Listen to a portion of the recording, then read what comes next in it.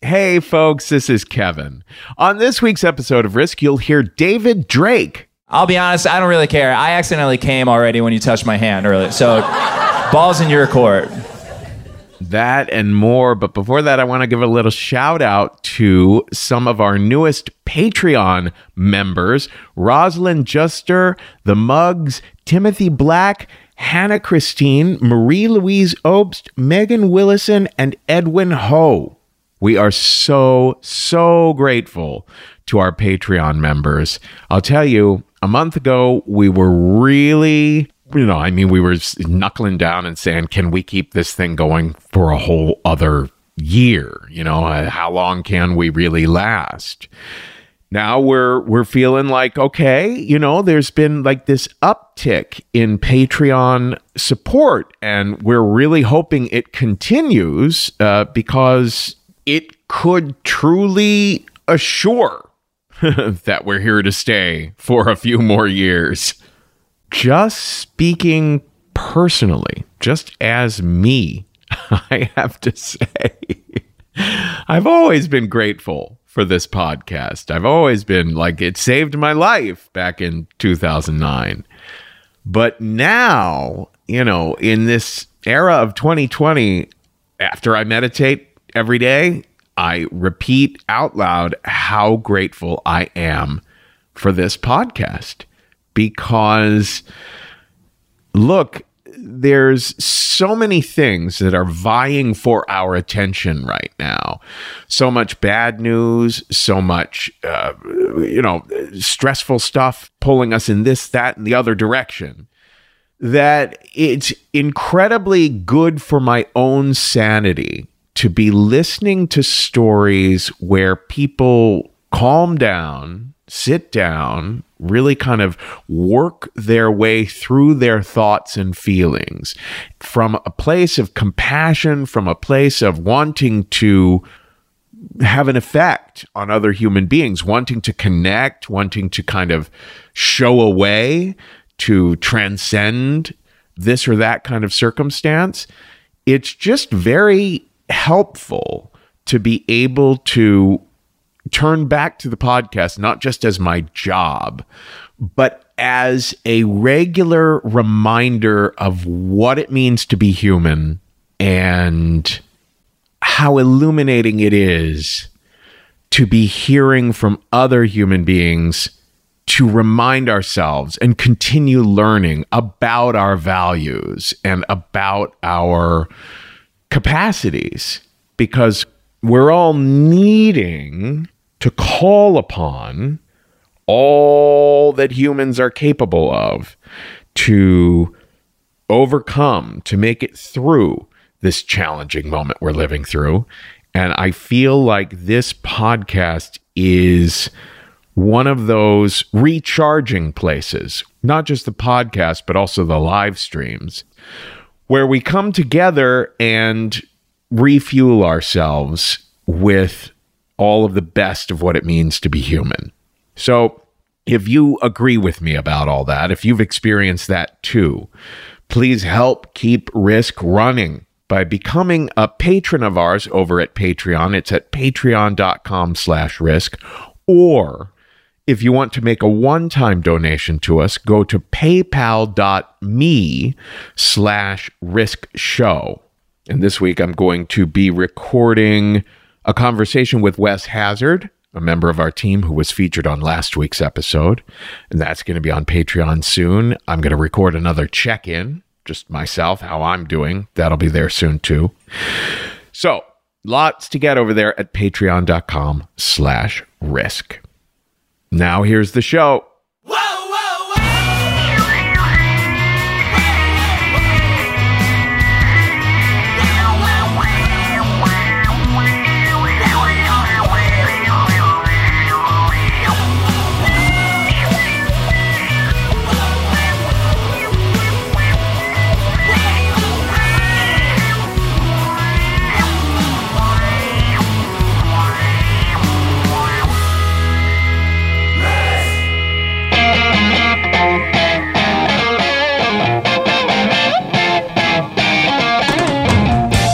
Hello, kids. This is Risk, the show where people tell true stories they never thought they'd dare to share. I'm Kevin Allison. This is Jimi Hendrix.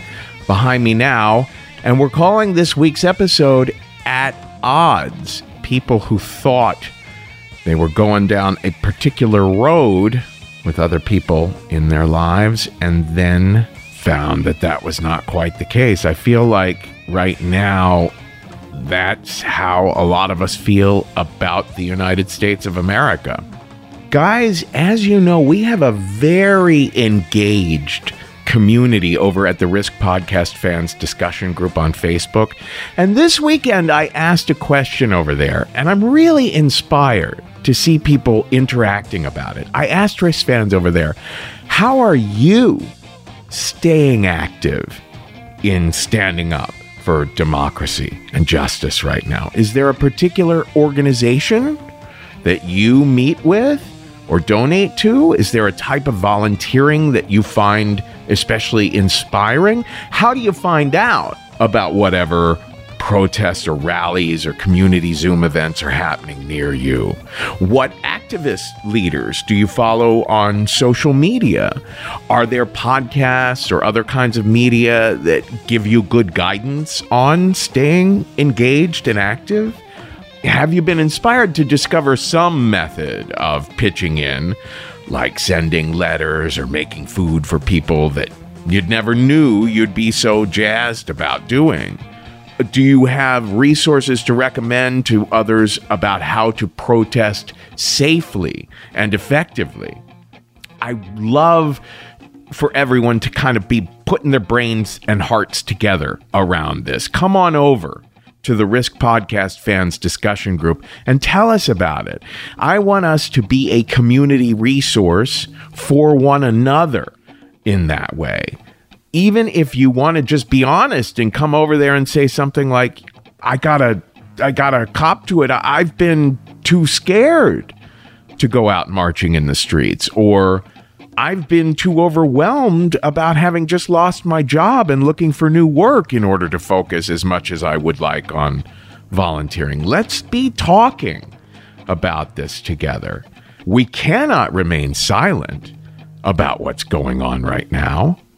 You know, in Portland, unidentified federal agents are kidnapping protesters at gunpoint off the streets, throwing them in the back of unmarked rental minivans. They won't say what authority they answer to. They have no badges. They read no Miranda rights. Today it happened in Ohio too. That is what happens in dictatorships. That guy, Greg Doucette on Twitter, now has videos of almost 800, I was about to say 400, no, 800 separate incidents of police brutality caught on video since George Floyd's murder. And meanwhile, a third of Americans were unable to pay their rent or mortgage last month. 5.4 million just lost their health insurance. 17 million Americans have been purged by Republicans from the voting rolls. That's millions of people having their right to vote taken away from them. In just 2 years' time, that many. The big Republican project there, the whole party is on board for shutting down people's ability to vote. And of course, 142,000 Americans have died from COVID, and now the White House is ordering hospitals to stop reporting that data to the Center for Disease Control so that only the White House will know the real numbers. So we don't have the option of being silent or being inactive.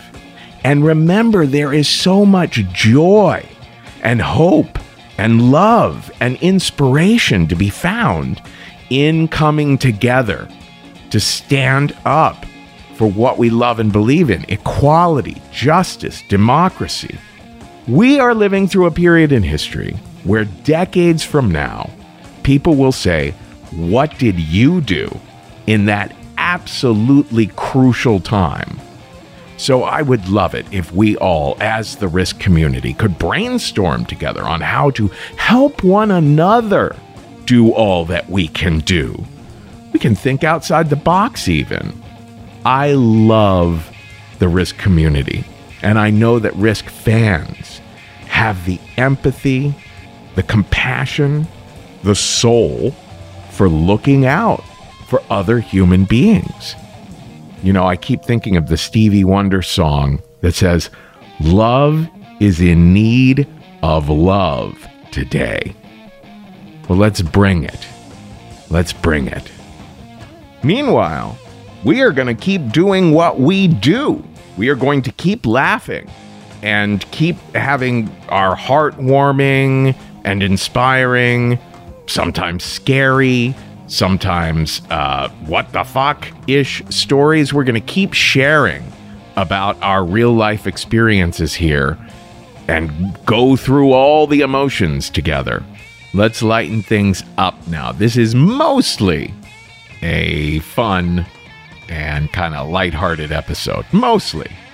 In a little bit, we're going to hear a story that Michelle Carlo told recently at one of our live streams.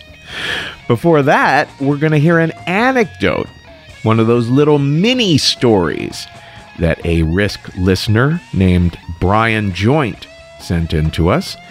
And before that, we're going to have David Drake back on the show. This is a story that David told at Caveat back before we had to stop doing shows in theaters.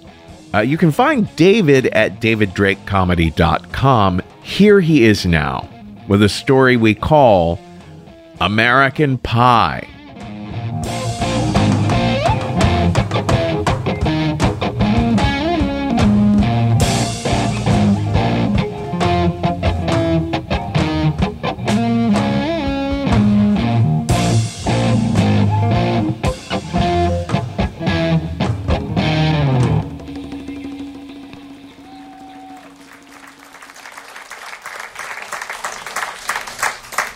I'm happy to be here.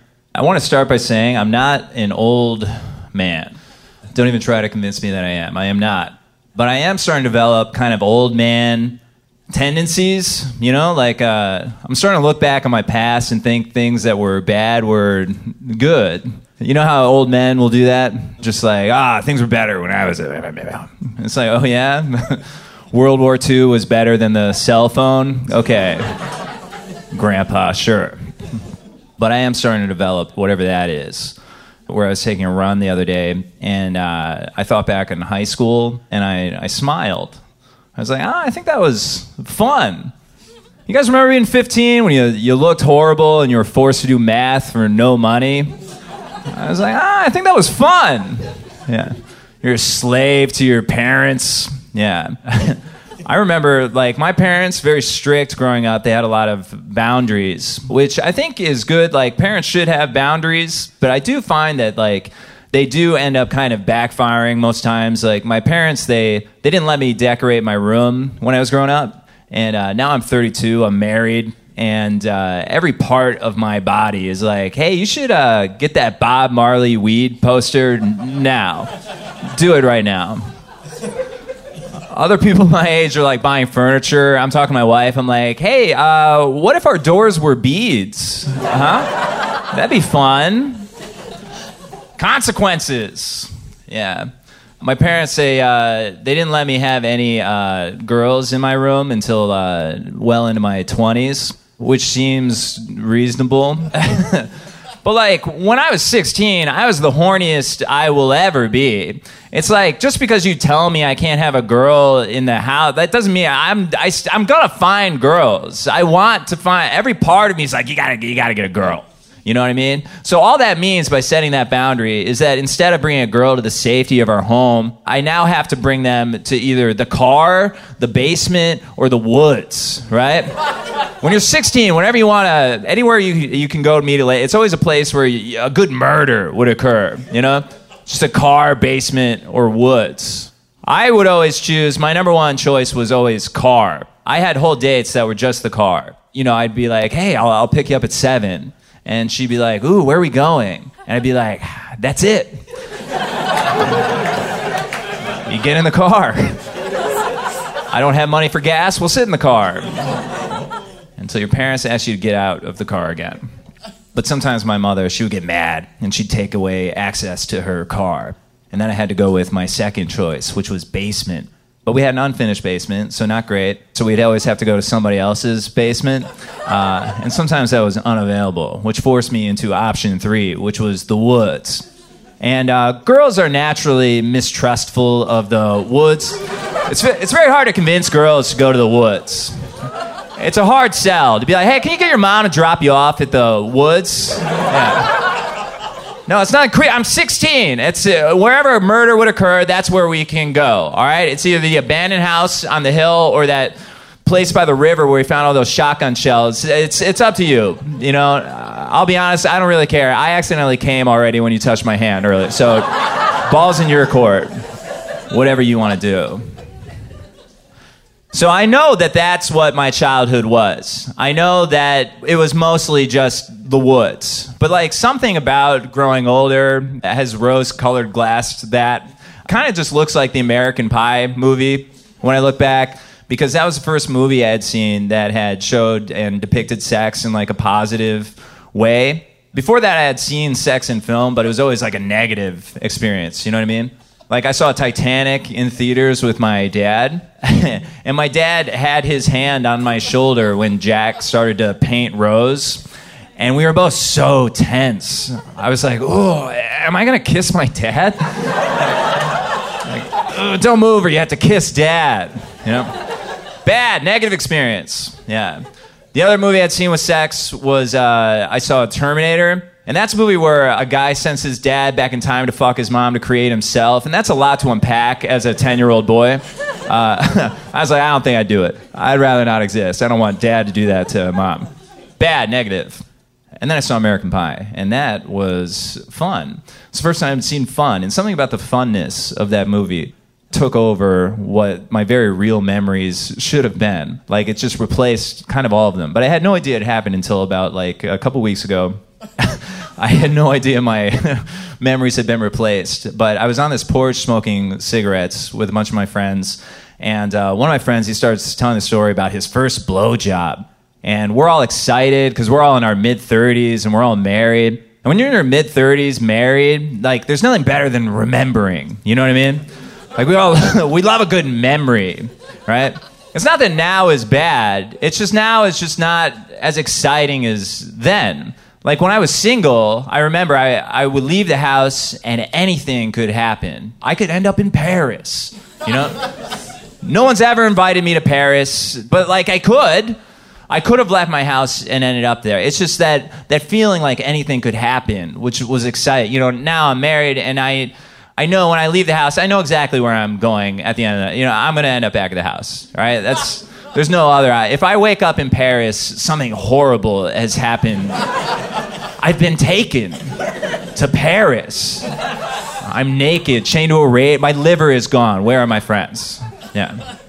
Why am I in Paris? No, what's going to happen is I'm going to leave the house. I'll probably return at a reasonable hour, probably with paper towels, maybe milk. Because that's what happens when I go out now. There's like a chore tacked on to the end of every time.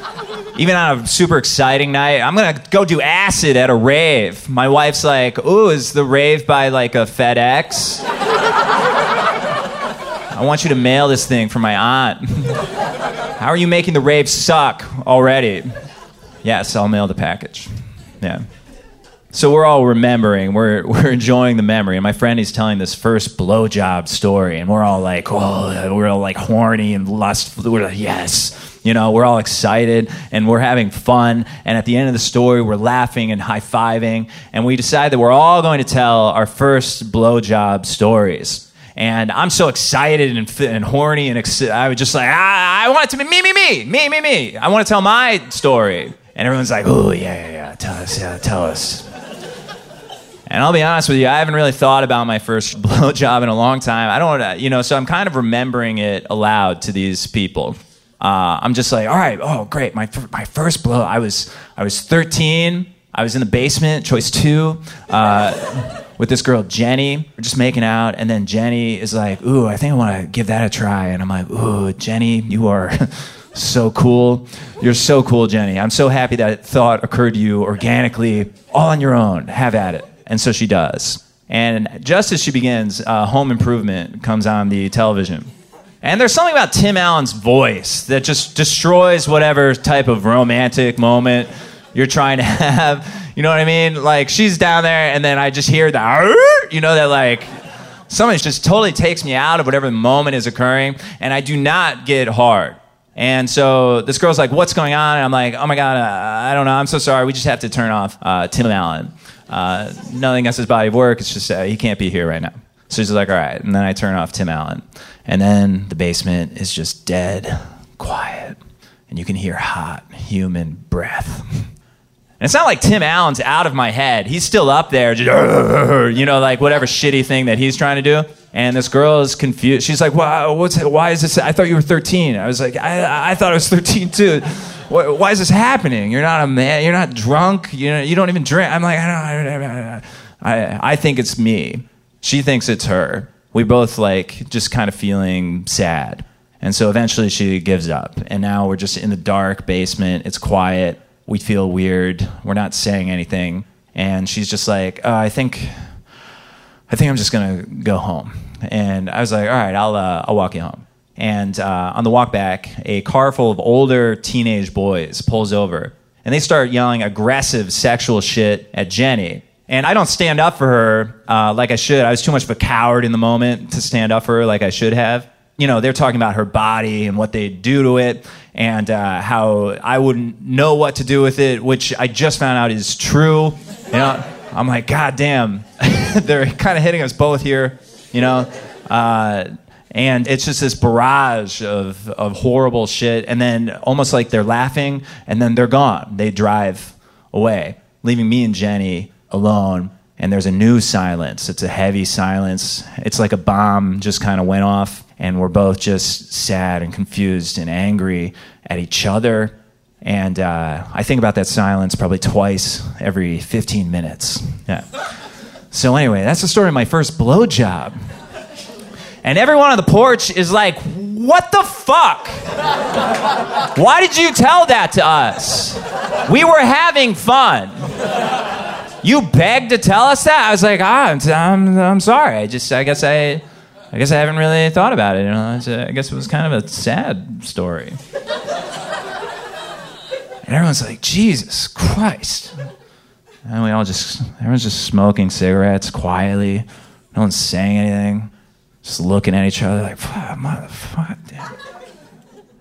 Then after a long time, my friend Kevin, out of nowhere, is like, I was at my friend's birthday party. He had an older sister. She dragged me up into her bedroom. I wasn't emotionally prepared for what happened next. My parents, they came, they picked me up. I took a cold shower. I cried. I didn't touch another girl until I was 22 years old. Everyone's like, what is happening on the porch? We were having fun. We turned to the one girl who was there. We're like, was yours fun? She was like, no. I was 13. I was a child with a dick in my mouth. It was a fucking nightmare. Yeah. I was like, fuck. So we just finished our cigarettes in quiet, and then we walked single file back into the party. And I don't know. I think American Pie should have to answer for that. You know what I mean? Like a bunch of like grown adults are feeling awkward and weird on a porch. You know, that movie gaslit my entire generation. Like they need to come out with a new movie where they're all in their 40s and they're like, man, it's so great to get the gang back together. And then it's quiet for a while. And then out of nowhere, Stifler's just like, sometimes I just pull over my car and scream. Yeah. And then the movie ends. It's like a 5-minute movie. I was like, I can't believe I paid full price for that. And then I'm in the back. Yeah, there's a price for it all. Hey, thank you guys so much. Bye-bye.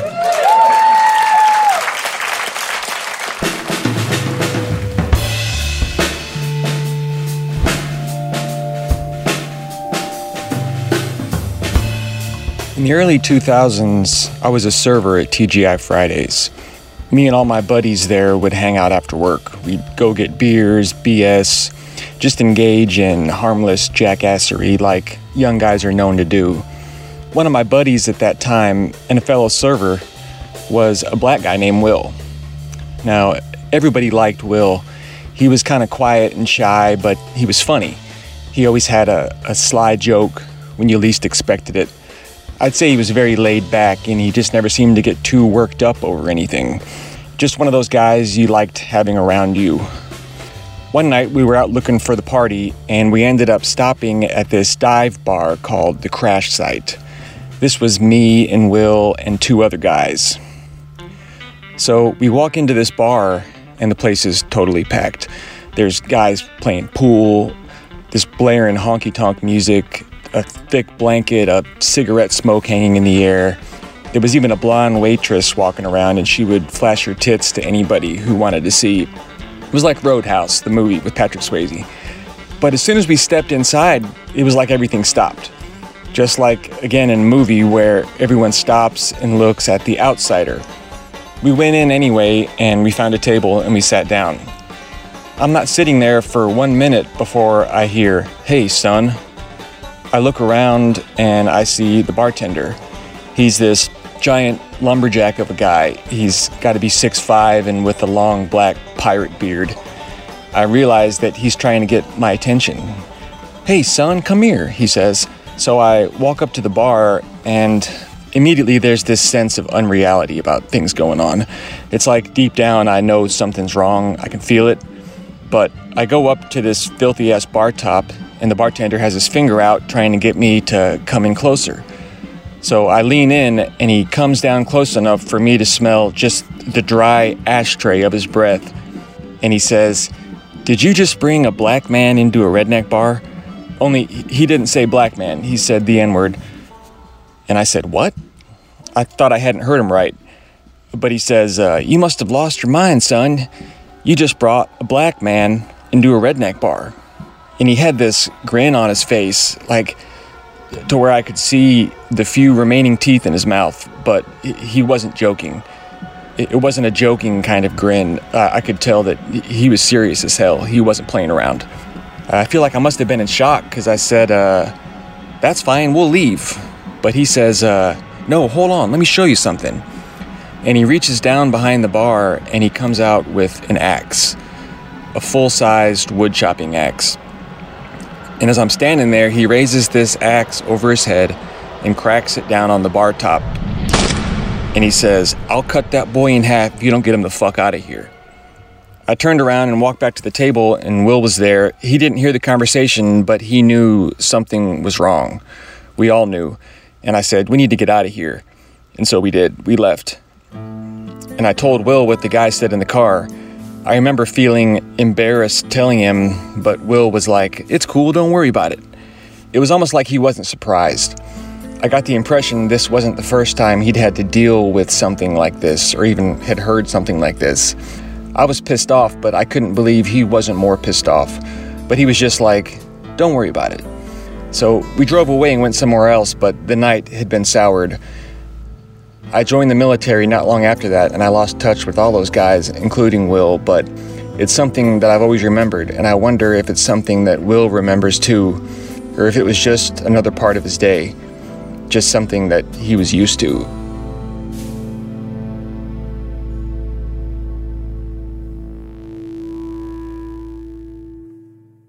Everyone, please welcome to the virtual stage, Michelle Carlo. Hi, everybody. So I realized, I learned what hell was when I was 5 years old and I was with my grandmother, my abuela, in church. But this was not just any church. This was an Iglesia Pentecostal, one of the storefront Christian churches that you often find in neighborhoods of color. But this was not just any Iglesia Pentecostal. This church was on the second floor above a vivero, which was a live poultry market. When you climbed up those stairs to the second floor, white chicken feathers would stick to the sides of your shoes like angel wings. A soft clucking would accompany moments of silent prayer, and the smell of avian slaughter gave whole new meaning to sermons about the cleansing sangre de Jesucristo, the cleansing blood of Jesus Christ most of which these sermons and most of the service I didn't really understand because it was mostly in Spanish, which was a language 5-year-old me didn't really know very well. And I wondered why my grandmother always brought me to church with her that year that I lived with her. And I began to think that maybe it was, she hoped that I would somehow atone for the sin of being a bilingual child. Now, these church services were totally different than what I'm sure most of you experienced if you were brought up going to church. Because for one thing, yes, there was always music, but this was not any moldy Catholic church like Wish It Was Hammond organ, okay? This was a full-piece salsoul orchestra. There were drums, congas, bongos, timbales, claves. There were guitars, electric guitars, and there were saxophones and trombones and trumpets, and it was like a whole thing. And it sounded like these were like really professional musicians, and yes, they were. They probably went straight to the church on Sunday morning from their Saturday night salsa gigs, and they played, and everybody you did tambourines, or they had claves, or they had triangles, and they would stomp their feet and clap their hands and go, hallelujah, Jesus. And I have found this very fascinating because, 5-year-olds like to make noise. So I just got up and started screaming, whatever. And the other thing that I loved about church is that my abuela was special. Now, there were deacons in this church. There were 12 of them because there's 12 apostles. And each of the deacons had a different gift. Let's say a gift of the Spirit. Like some people could speak in tongues, some people could interpret tongues, some people were healing. And my abuela was kind of like a curandera. Like if she would put her hands on you, she would pray, and was probably in tongues because I didn't recognize it as English or Spanish or whatever. And she would pray for this person after she put her hands on their shoulder. And eventually the person she was praying for would start shaking. And then their eyes would roll back in their head. And then they'd fall down on the floor, which meant that they were slain in the spirit, which meant that my abuela had done her job very well. She was very important in that church. And I remember on this one day, I'm walking with my abuela, down in the aisle between the two rows of folding chairs, and all the people, the whole congregation is nodding very respectfully at my abuela, and they're smiling at me. And I go with my abuela to sit towards the front, like in the first 2-3 rows where all the deacons were sitting and where children weren't allowed to sit. So I knew I was very special. And then when one of the other deacons, whose specialty was interpreting tongues, prophecy, handed me a tambourine and indicated to me that I could play too, I knew that I was just like special and this was going to be great. So when the music started, I started banging my tambourine in perfect 3/4 time. I started saying, otra vez, hallelujah, standing on the chair, stomping my feet. I'm 5 years old. I'm making noise. This is all great. Oh, and I forgot to add that there was another row of people towards the front, the row of nurses, all wearing white, which I hadn't really ever seen in church before.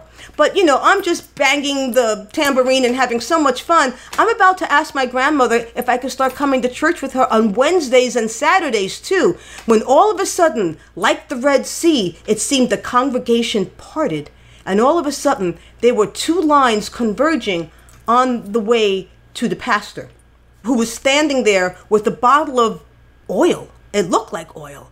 It smelled like oil. In fact, it kind of smelled like the oil that my grandmother used to fry her plátanos in. So I was just like, oh, that's weird. But I'm watching because I'm fascinated, because every single person that went up to the pastor would pour some of the oil on the person's head. He'd put his hand, he'd start praying, and then that person would go over, boom, onto the floor, and then be dragged off to the side of the room by one of the nurses that were wearing white that was sitting in the front row. Now, after a little while, I noticed that there were 7 bodies on that side of the room. I may have only been 5 years old, but I could count. I was a smart kid, and I was like, maybe it's time for me to not be in this front of the room. But as I get up to try to sneak towards the back and look for my abuela, because she's nowhere to be found, I can't find her, the woman that had given me the tambourine, the large deacon, the one that does prophecy, the one that I had heard the younger women calling La Gordita, the fat one, behind her back, she grabs me all of a sudden, and she starts carrying me to the front of the room.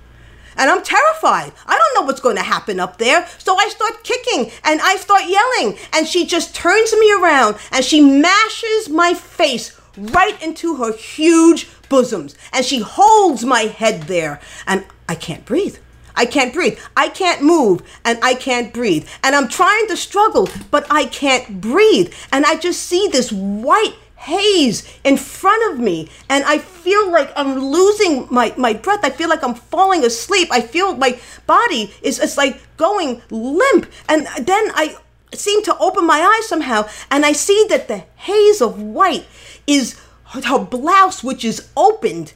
And with the last of my strength, I bit right through that white linen shirt, right into her Playtex living bra and into the firm, pliant flesh of her humongous, smothering bosoms. I bit and I bit and I bit again until she screamed and she drops me and she probably dropped me on the head, which is why I'm like this now. And she said, "La nena tiene un diablo." This child has a demon.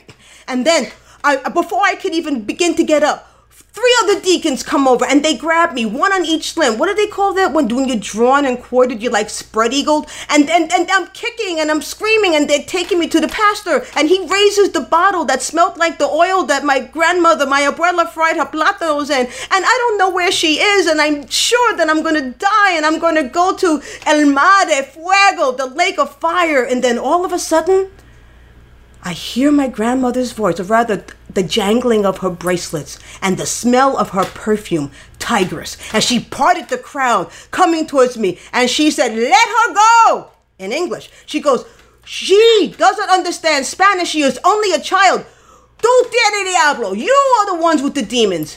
And they dropped me. Again, they just dropped me on the floor. And they step back, and my grandmother picks me up. She plucks a chicken feather out of my hair. I totally remember this. And the two of us walk out of the church.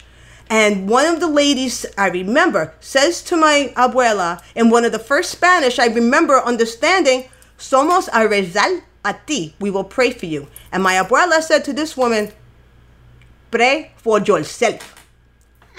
And we never went to that church again.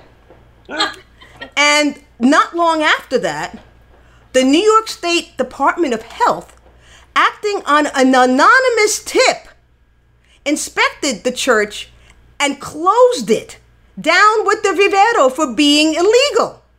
So that church was like gone. And abuela and I never really talked about it. And, that experience kind of like, I'm not going to say scarred me, but it did really influence my life in a lot of ways, because whenever I'm faced with something that I can't get out of, my first inclination is to fight and claw and bite my way out of it. And I've also come to realize that I really believe that hell is being separated from your loved ones, the way I felt like I was separated from my abuela. And I also remember a conversation that some of the church members had. They came to my abuela's apartment.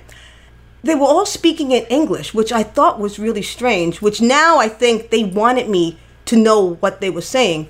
And they were asking my grandmother all these questions, and my grandmother was like, who basically came to New York from Puerto Rico when she was in her 20s with my mom, who was 7, went only to school to 3rd grade, and made her living, whatever living she could, by crocheting and knitting things for people. So she was there with her crocheting, and she's like, I don't know. Maybe. No. Yo no sé. I don't know.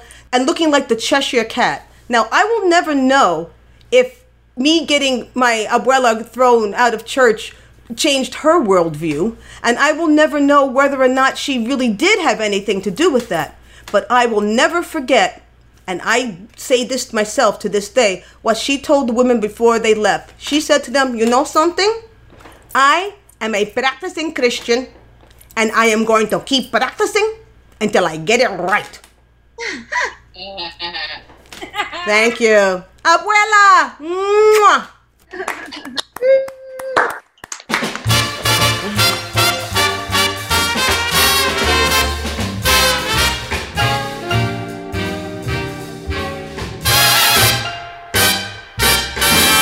That old black magic's got me in its spell.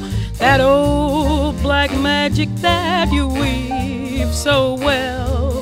Those icy fingers up and down my spine. The same old witchcraft when your eyes meet mine. The same old tingle that I feel inside. And when that elevator starts its ride, darling, down and down I go, round and round I go, like a leaf that's caught in the tide. This is Risk. This is Ella Fitzgerald behind me now, and we just heard from Michelle Carlo. She's at michellecarlo.com. Now, Michelle told that at a Risk live stream. The next Risk live stream is on Saturday, July 25th at 9 p.m. Eastern. You get your tickets by going to risk-show.com/tour. Now, before Michelle, we heard from Brian Joint. Brian Joint's story, that was one of those 3.5-minute long anecdotes. Brian's not an experienced storyteller. He's a Risk listener who heard me on the podcast saying, hey, we'd like to hear your mini stories, these super short stories where you focus on just one incident or two. In his case, it was about entering a bar one night with a black friend and coming face to face with a racist bartender. So Brian emailed me at kevin@risk-show.com. He told me the idea, and I gave him some coaching on how to record a version. So he sent me a recording, and then I gave him some more notes on how to do a second draft, and bam, within like 2 days, we were done. The whole process probably took Brian about 45 minutes of his time, tops. And I told him he could go buy a fake name if he preferred. I sometimes try to figure out if a person might be more comfortable working with one of the women on our staff or one of the people of color on our staff.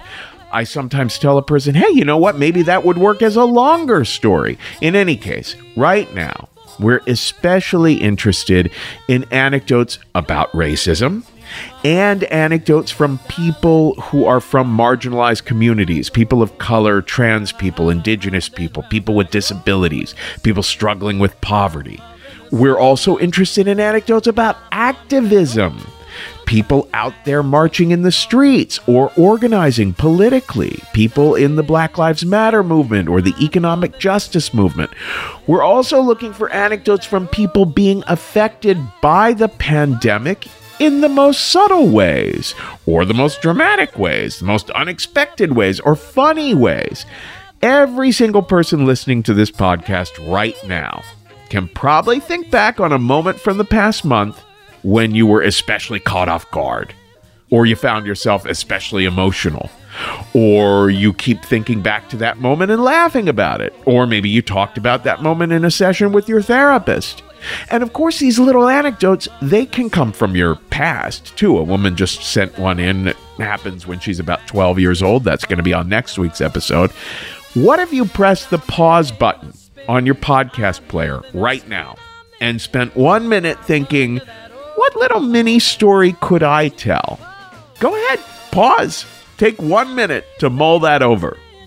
And remember, if you're ever interested in sharing an anecdote on the podcast in 2020 or in whatever year you're hearing me say this, please email me at kevin@risk-show.com. Folks, if you like good old-fashioned true crime mysteries, if you like stories where you feel like you're a detective finding clues, June's Journey is the name of this new game that you can play on your iPhone or your Android. You are uncovering the mystery of June's sister's murder. It's this well-to-do family in the 1920s living in a Great Gatsby-like mansion. Each scene uncovers new aspects of the story. Some parts are in New York, some parts are in Paris. There's all kinds of objects you're finding and trying to assess whether they're meaningful or not. You collect information, filling out your own photo album, and you're keeping track of all the characters. There's romance, there's scandalous family secrets. It feels like a really fun play or movie. And I've only made it through like 5 scenes, but I am told you could crack the case. All you need is an internet connection and downloading on iOS or Android. So discover your inner detective when you download June's Journey for free today on iOS and Android. Our next story comes to us from one of our live stream shows. I'll tell you, this one brought a tear to my eye, and so many other people said the same thing out there. These live streams are such a beautiful communal experience. Our next one is on Saturday, July 25th at 9 p.m. Eastern. This is William Mullen. We haven't had William on the show in a long time. He's been fantastic every time he's done the show. You can find William on Instagram at W. Mullen. And here he is now, doing the Risk live stream with a story we call Take Me Out.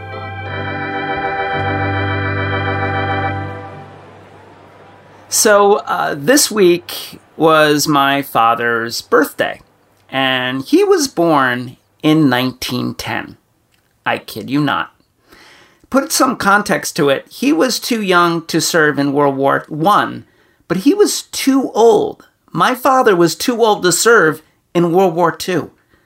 But the fact is, my father had me and my brother, I'm a fraternal twin, when he was in his 60s.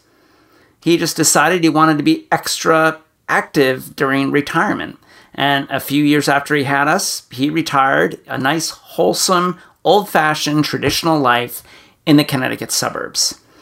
And he did his gardening, and he was all around the house, and he taught my brother and I all sorts of things like growing tomato plants and selling them on the side of the road. My father, though, was very conservative in his values, his style, finances. He always tried to wear like a blazer and always was very proper. But he was also very strict, and he was a very intimidating figure because he ran the household, and he was very bold and confident because he had a whole life that he had lived, and now he's having another family. For instance, because of his age, he took a lot of naps, and my mother always chose me to go up and wake him up from his nap to join us at the dinner table. And every day I would go up there, and he would be sound asleep with earphones on, listening to 10-10 Wins. Like, you can hear through the earphones, "You give us 22 minutes and we'll give you the world." And he was like listening to traffic report on the FDR, and we lived 100 miles away from New York. And I would shake him, and and he'd finally wake up. And it was such a relief because back then I knew a little bit about his age, and I was always afraid that one time I would wake him up and he would not wake up. The thing is, he was so traditional. He loved America so much, right? America, apple pie, and baseball. He loved baseball. There was nothing better to him in the whole world than baseball. He went to all these games, and when I was growing up, he had ticket stubs from the Brooklyn Dodgers.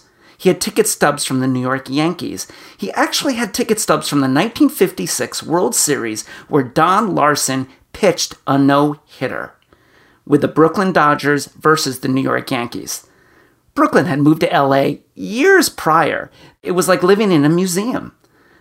And when my brother and I grew old enough to actually start in our local Little League, my father jumped for joy because he'd been throwing the baseball with my brother and I and training us. And you could tell he really wanted us to be little baseball heroes.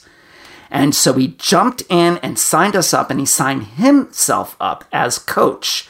And he found this other old guy who was like grumpy old man with this Little League team. And he tried and tried and tried. And my brother and I hated baseball. We hated it. And he kept trying. He put my brother on the pitcher's mound. He put me as catcher. My brother could not throw that ball over home plate. He couldn't find where home plate was. He kept just walking the batters around and around until they scored. He was crying on the mound. I was crying, not because I was sad. It was because I was exhausted chasing his baseballs all around the field. It was very clear we didn't like baseball, and it was disappointing to him. When we became adolescents, we notice his age more. Now, when you have like preteens, or tweens as they call them now, with normal-aged parents, there is like a permanent eye roll on their face. Now, imagine if those parents were as old as your grandparents, or even sometimes people thought they were great-grandparents. It was a constant state of embarrassment, especially since my father just was proudly walking around with like a Newsies cap, suspenders, whistling or humming some ditty from 1935. Like, oh, my lady, oh, my darling, oh, my Clementine. And it couldn't be farther from the heavy metal my brother and I started being influenced by during that like late 70s, early 80s, because that was the only thing that was played on Connecticut rock and roll radio. So we were pretty shy, and we were very easily embarrassed now because we noticed his age. We just didn't want to bring attention to ourselves. For instance, we would be in the car with him, and he would have to fill up the car with gas, and he would drive into the gas station, and we would notice, oh, there's a gas station attendant. He was an upperclassman that we know, and his name is John. But I guess everyone from my father's generation calls everyone Skip.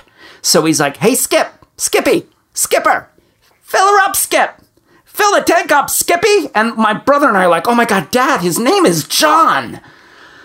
Like days later in school, John would come up and go, just tell your father my name's not Skippy. You know, it's like, all right, John, back off, big guy. So, my father and mother, usually after like baseball games or about once a week, always took us to Friendly's. And we'd have a meal, and they had the best ice cream.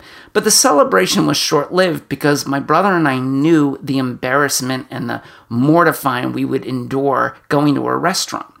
Because by the time we were like in the preteens, my father was in his 70s, and he was hard of hearing. And he wore hearing aids. So the waitress would come over and say the specials, and in a loud voice, he'd go to like my brother or I and be like, did she say chicken? Was that chicken? We're like, yes, it was. God, Dad, it was chicken. Chicken, right? Chicken? I'm like, oh my God. Everyone's, what's wrong? Is there a kerfuffle somewhere? So my brother and I were incredibly embarrassed. And then sometimes, because my father was very frugal, he didn't get his hearing aids fixed. They would malfunction, and a high-pitched whistle would resonate through the restaurant where all the diners thought it was a fire alarm. And they would be getting up. Should we go now? Is this a fire? My brother and I usually we would get a regular waitress, but sometimes a new waitress would come, and they would always compliment my mom and dad on their grandchildren. And that's when my brother and I started sliding down that plastic purple booth under the table because my father would always retort, grandchildren? These aren't my grandchildren. These are my boys. And he would lean into the waitress and say, I still got it, if you know what I mean, darling. Oh my God, Dad. It's like, stop. The poor teenage waitress is like, ew. She's like dropped the fries or something. So one night we're driving back from probably Friendly's, and my mother whispers in my father's ear and then gives a not so subtle wink and said, boys, your father's just going to drive you around the block for a few minutes. Have fun, wink. And my brother and I are like, oh my God, are we in trouble? We must be in trouble. My dad backs up the car and he slowly takes off, and he just dives right in, no intro. He says, boys, this is important. Women have a catcher's mitt. We're like, oh my God, is this the talk? This is the talk. Oh my God, this is like the birds and the bees. We've seen this episode on the Brady Bunch. We're only 12. We're only 12. Is this time? Is this the good time to do this talk? Oh my God. And he was like, and men have baseball bats. And that I knew because I had one myself, and I'd found myself kind of attracted to other baseball bats. And I had actually gotten familiar with quite a number of other 8th graders, Louisville Sluggers, at that time. But I didn't know what that was. I had no idea what that was. I didn't even know if it was called sex. I just knew that I was attracted to that, and it was this mysterious feeling. So my father goes, now, are you understanding this? I looked at my brother. His eyes are closed. His face is squinched up like my father's about to hit a tree.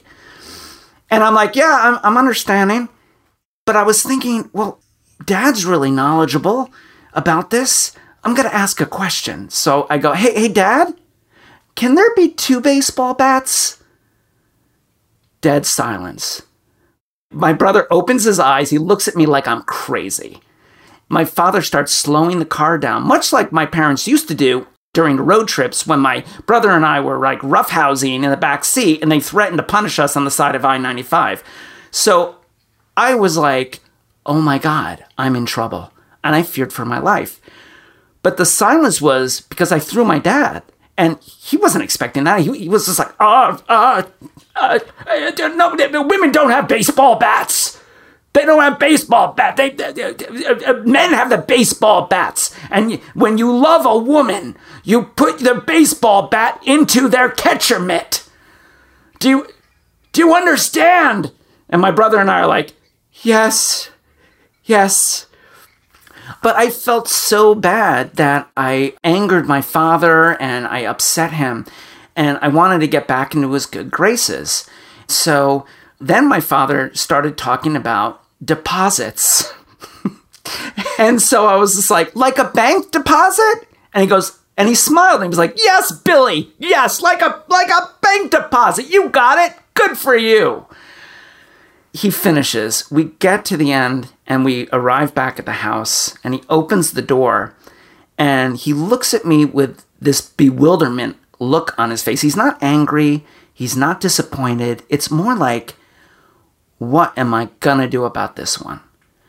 And I was thinking, does he know about me? Does he know what this is? Does he know that I'm different? Or does he think I'm just really slow?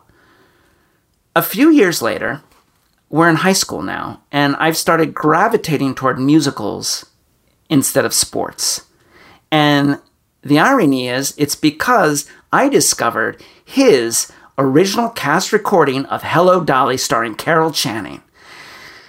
And I loved that, and I played it over and over and over again, and I knew all the words, and I sang, and I wanted to be Barnaby so bad. I was just like, I'm going to be Barnaby. And my parents were like really sick of it, but I became really good. I became a good singer, and in my junior year, I was cast as one of the leads in Anything Goes. It was kind of a big deal. And we started rehearsal. At the same time, my father was diagnosed with an aortic aneurysm. And if you don't know anything about aortic aneurysms, it's kind of dangerous because it can burst at any time. And they usually do surgery immediately. Because the risk is, if it bursts, it's a massive heart attack in front of your family. But he delayed the surgery until after the production because he wanted to see me. And I'll never forget the night he saw me. After the show, he looked me in the eye and he said, I'm really proud of you. And those compliments did not come frequently from him. Years later, my brother, who is straight, asked me, do you think Dad knew? Do you think he knew, that you were gay? And I said, I don't think it actually mattered. I think what mattered was he accepted and loved the son who was singing ballads instead of throwing baseballs.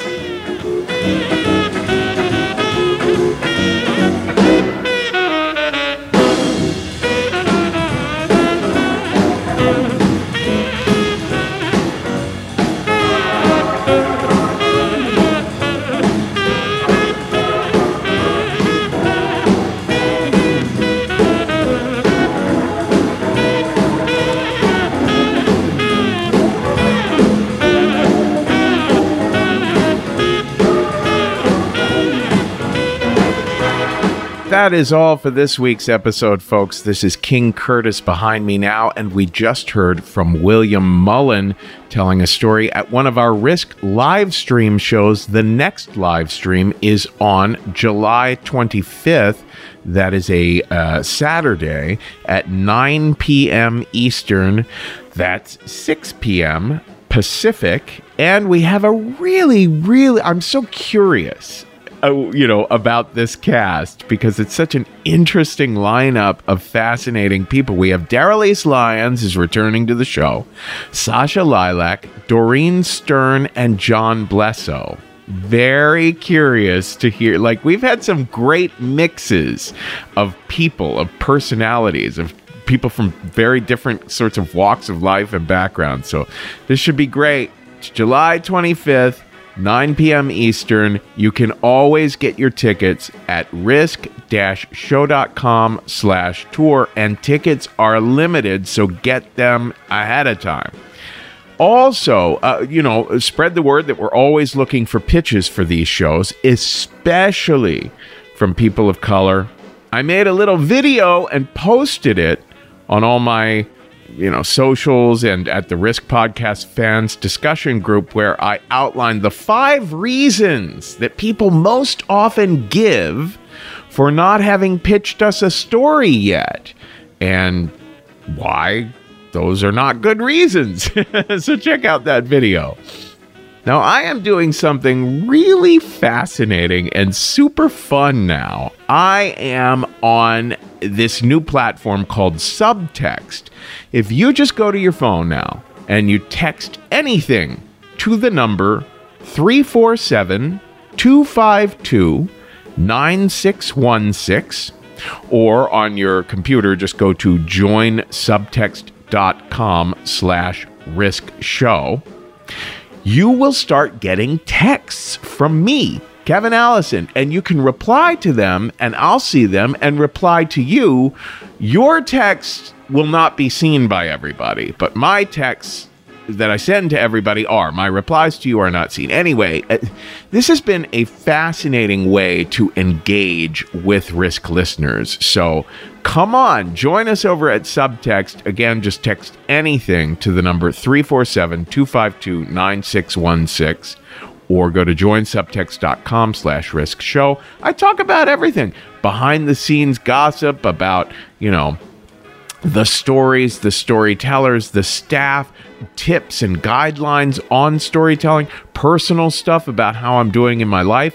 Another place you can catch me is at Cameo. If you go to cameo.com/thekevinallison, I can make a little video for you or a friend saying hello, wishing you happy birthday, singing a song, doing a comedic sketch, whatever you might want. Cameo.com/thekevinallison.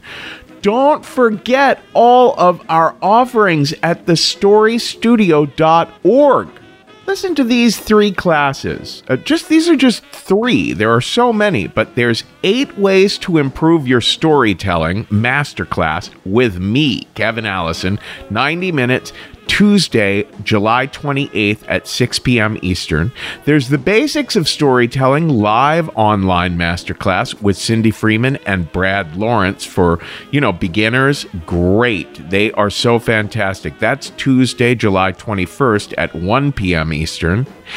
And there's a 2-day Storytelling for Business being taught by Cindy Freeman. That's Saturday, July 25th from 1:30 to 4 p.m. And then Sunday, July 26th from 1:30 to 4 p.m.